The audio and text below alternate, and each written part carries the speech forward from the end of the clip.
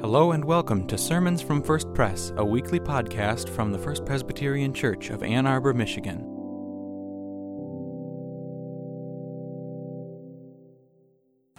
The scripture reading today comes from Proverbs 11, verses 24 and 25. Some give freely, yet grow all the richer. Others withhold what is due and only suffer want. A generous person will be enriched, and one who gives water will get water. This is the word of the Lord. Our second reading today is the parable of the rich man and Lazarus as told in the Gospel of Luke, chapter 16, verses 19 through 31. There was a rich man who was dressed in purple and fine linen and who feasted sumptuously every day.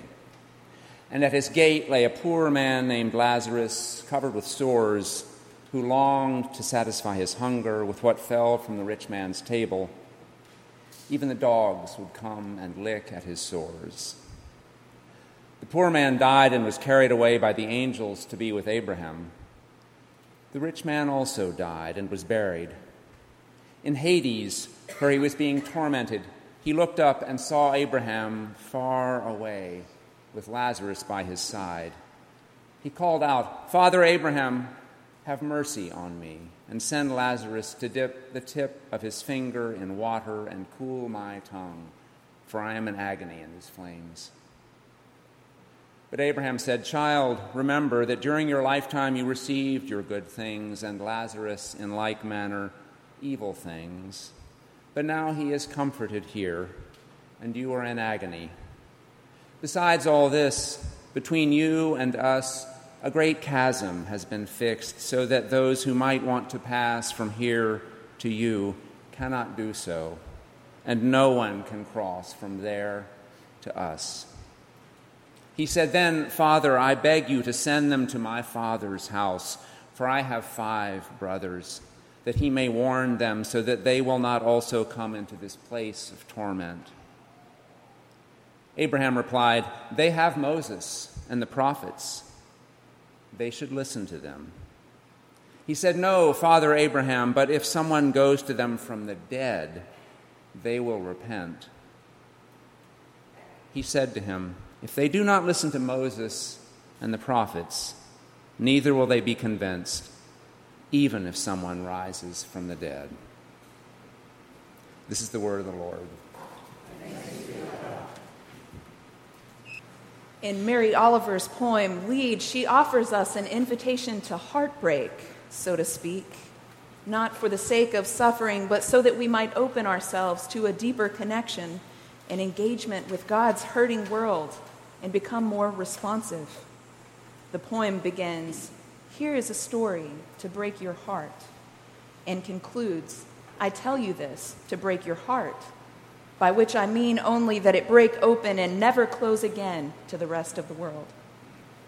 So in response to today's gospel reading, I ask us to see a story that could break our hearts if we're willing. Many interpreters suggest this parable is about a reversal of fortunes in the afterlife. It does seem to seal Jesus' proclamation in Luke's version of the Beatitudes, "Blessed are you who are poor, for yours is the kingdom of God. But woe to you who are rich, for you have received your consolation." If it were that simple, I might say something like, "Rich people, invest in a good set of teeth now because you're going to need them for gnashing in the afterlife." And then I imagine I'd probably sit down and never be invited back into a pulpit ever again. But fortunately, I believe there is a lot more going on in this story, which also means that the parable is not just a promise of pie in the sky for people who are hungry now. The initial audience would have recognized that the purple cloth of the rich man's clothes was among the most expensive fabrics available at that time. And his linen was probably the same material that the book of Exodus says that the high priests wore. Furthermore, the word usually translated as feasting also means rejoicing. And we find it in Deuteronomy, where Moses calls all the people to observe the festival of weeks before the Lord, along with the strangers and orphans and widows in their midst. But in this story, the rich man's dressing in fine clothes and joyful feasting are not used for special occasions to glorify God with those outside of his immediate social circle. Instead, they're used to cozy up to the dinner table on a daily basis. Jesus said in the parable just before this one, "You cannot serve God and mammon." And this man seems to have made his choice. Jewish listeners in Jesus' audience, including the Pharisees, would have been well acquainted with repeated encouragements in the Torah and the writings of the prophets to care for the poor. They would also have known about God's particular concern for the poor, which we pick up on here with Father Abraham's nurturing Lazarus, and in the fact that Lazarus is the only character in all of Jesus' parables who has a name. That the rich man and Lazarus' fates were reversed in the afterlife probably wouldn't have shocked Jesus' hearers. Still, people have speculated for centuries that maybe Lazarus must have been particularly righteous, or maybe the rich man was guilty of misdeeds that have been left out of this narrative. And maybe they want to avoid the pitfalls of glamorizing poverty or of condemning the wealthy unconditionally. Rightfully so. And yet we can't know any more about these characters than the text tells us. And it tells us just enough to recognize that the problem is not that the man is wealthy or even what the rich man did, but rather what he refused to do. He was aware of both Torah's commandments and Lazarus' condition, as his plea to Father Abraham makes clear. He had the power, the privilege, and the opportunity to care for his neighbor Lazarus. Over and over again in life, he chose not to. And then, even in the afterlife, he expresses no conviction, and he still views Lazarus as beneath him. The parable makes clear that the problem isn't ignorance, but rather apathy or hardness of heart. So how is this challenging first century story our story? In part, that depends on with whom we identify. The rich man's displays of wealth would have seemed to Jesus' audience so audacious that they probably would not have claimed him as one of their own, and neither, perhaps, can most of us. We might call his way of life something like conspicuous consumption. I'm reminded of a chapter in NPR host Peter Sagal's Book of Vice, where he catalogs among some of today's most ostentatious displays of wealth a 24-karat gold toilet seat on a private jet. But can we easily identify with Lazarus either? Financial stressors aside, I have never experienced life-threatening poverty. So maybe as we eavesdrop on Jesus' story, we begin to feel like those siblings who still have the opportunity to accept God's invitation to life by attending to the needs of their neighbors. This story is about a reversal of fates, but I believe it's also about how our well-being is intertwined with that of every neighbor, regardless of social divisions that can start as gates, but can become permanent barriers if we let them. In one of our summer reads, The Book of Joy, Douglas Abrams writes, quote, "Generosity is so important in all the world's religions because it no doubt expresses a fundamental aspect of our independence or interdependence and our need for one another," end quote. This view of generosity moves us to realize that inequities that cause suffering actually harm us all, and it encourages us to give out of a sense of mutual interest that's the opposite of selfishness. By relating the rich man's hardness of heart and unwillingness to change, today's parable gives us a chance to re-examine our priorities and to let God rearrange our hearts so that we might sense our deep connection with people who are experiencing one form of poverty or another. So here is a story to break your heart. Are you willing? A single mother has worked for a major retailer for several years, and let's suppose she finally began earning the company's increased minimum wage of $9 per hour. According to Fortune magazine's calculation, in order to earn the same amount that the CEO of the company earned in just his first year on the job, she would have to work 2.8 million hours without stopping. As it is, she is consistently scheduled just under full-time and therefore doesn't qualify for benefits. Here's a story to break your heart. Are you willing? Last week at a training event, I was exploring Pittsburgh on foot when a man approached asking for money. I could have engaged him in conversation. I could have smiled. I could have provided him with a warm meal, but instead I quickened my pace and I averted my eyes, partially because of my vulnerability as a female embodied person, but also because I'm sometimes desensitized to poverty when it interrupts my day with an opportunity to practice compassion. These stories show that even if our parable's message is clear enough, discerning how to respond faithfully is challenging. Sustainable solutions for real life needs don't seem quite as obvious as they do in the story of the rich man and Lazarus. And it can be hard not to lose heart.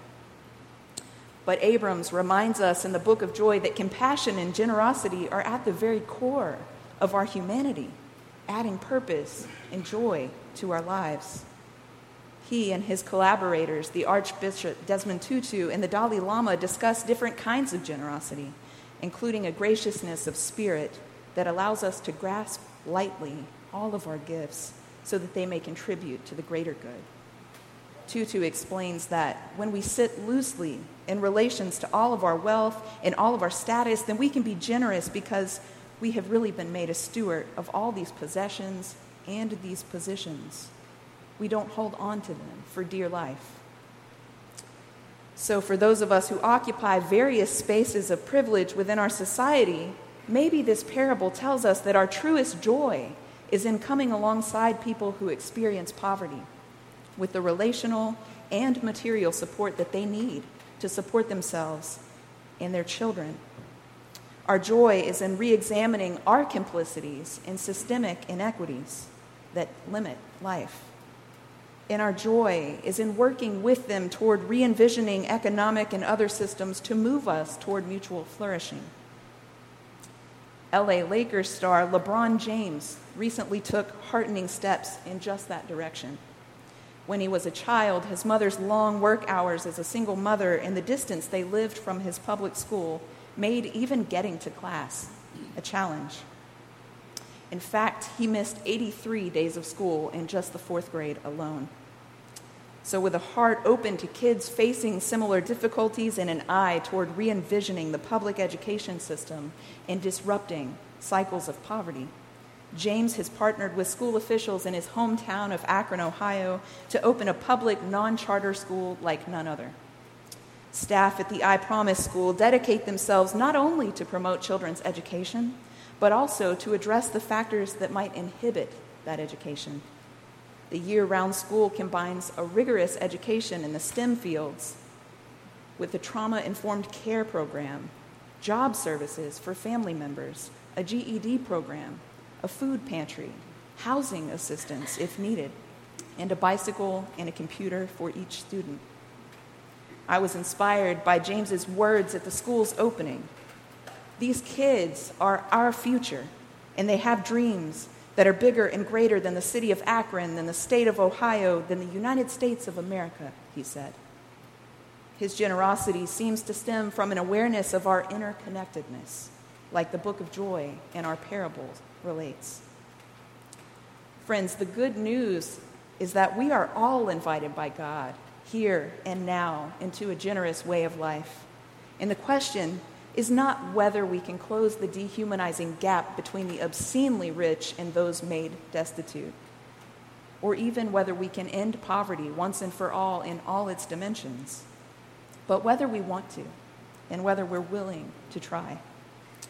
Desmond Tutu encourages us, quote, "Hey, remember you're not alone and you don't need to finish the work. It takes time, but we're learning, growing, and becoming the people we want to be." End quote. Jesus welcomes us to live into deep connections with God and one another that give our lives meaning and joy, both now and in the life to come.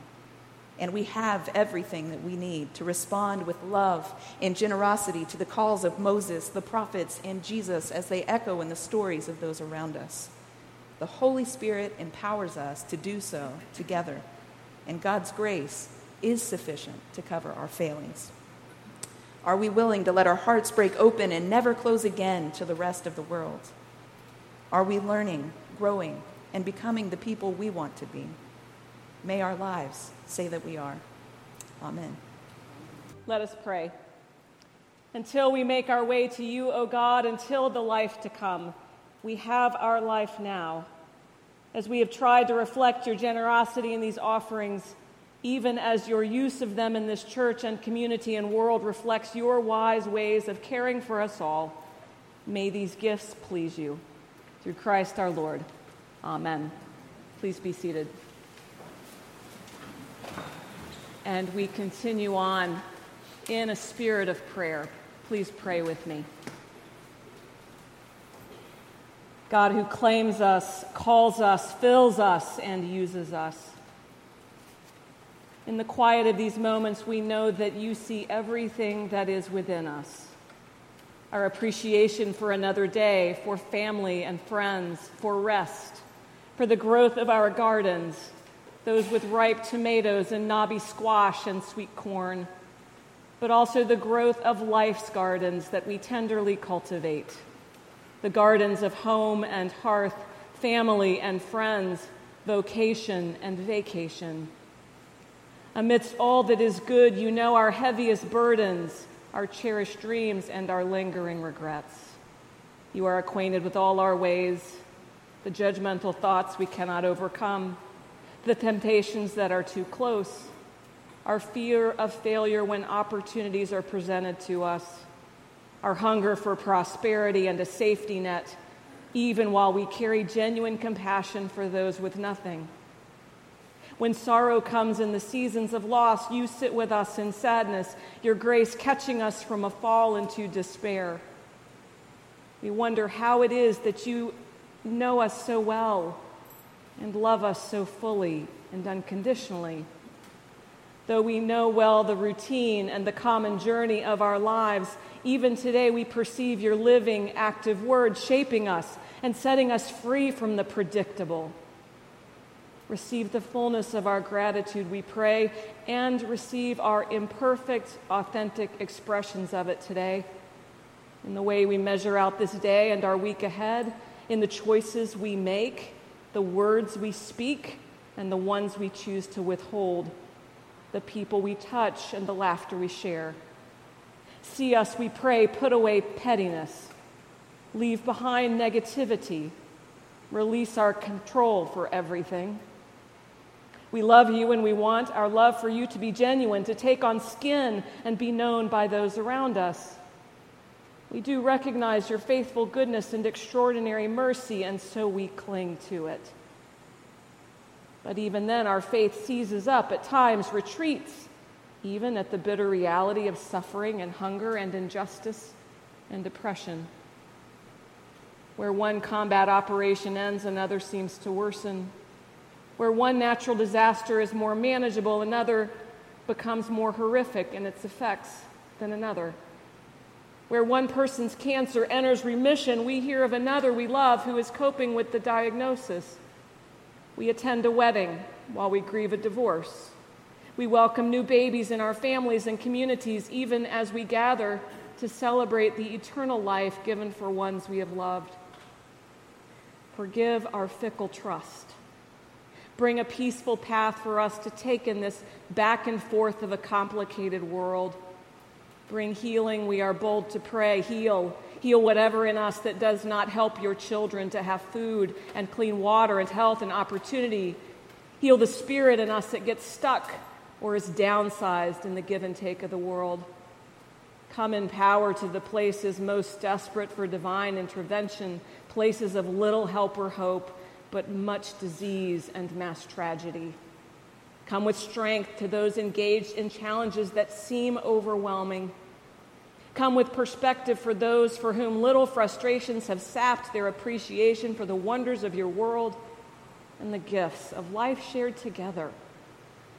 Show us how to help you. Do not let us flag in a firm commitment to be your partners in giving. Gracious God, you speak in a prayer that is full of words.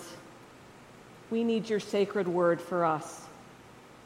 Open a way to us that we might make time in this week, especially to listen just for you.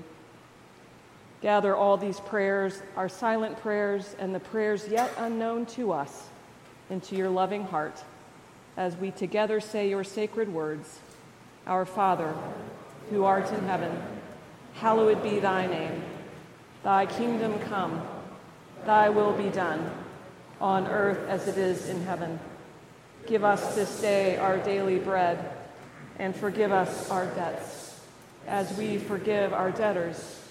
And lead us not into temptation, but deliver us from evil. For thine is the kingdom, and the power, and the glory forever. Amen. Thanks for worshiping with us. For more information, visit us on the web at www.firstpresbyterian.org or send an email to info@firstpresbyterian.org. See you next week for another sermon from First Pres.